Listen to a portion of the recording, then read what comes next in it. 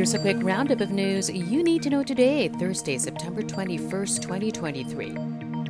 The National Union of People's Lawyers asserts the state cannot file perjury charges against two environmental activists who accused the military of kidnapping, citing possible coercion. Military officials insist Jed Tamano and Janila Castro violated the law by countering their sworn affidavits that said they voluntarily surrendered.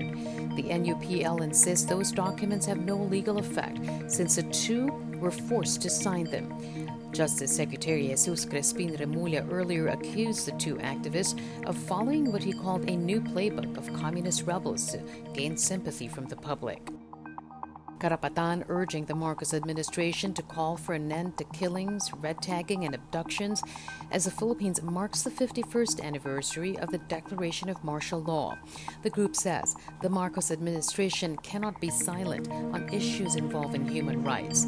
The president's father, the late dictator Ferdinand Marcos Sr., declared martial law on September 21, 1972. His corrupt and brutal regime saw some 70,000 people imprisoned, 34,000 more tortured, and over 3,000 killed. Philippine Transportation Chief Jaime Bautista wants the maximum penalty imposed against airport screening officers allegedly involved in a now viral theft at the country's main gateway.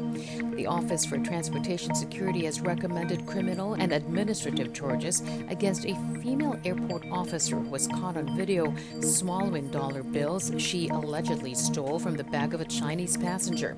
She supposedly connived with her superior and another airport employee. That alleged theft at Tinaiya drawing the ire of lawmakers, Senator Grace Poe urges airport officials to examine their current personnel and properly assess the qualifications of applicants. She also wants those involved in the alleged theft to be fired.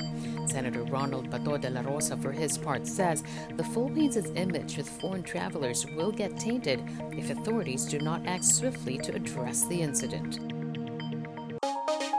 And that's your latest news alert. For more stories, go to news.abs-cbn.com and iwanttfc.tv.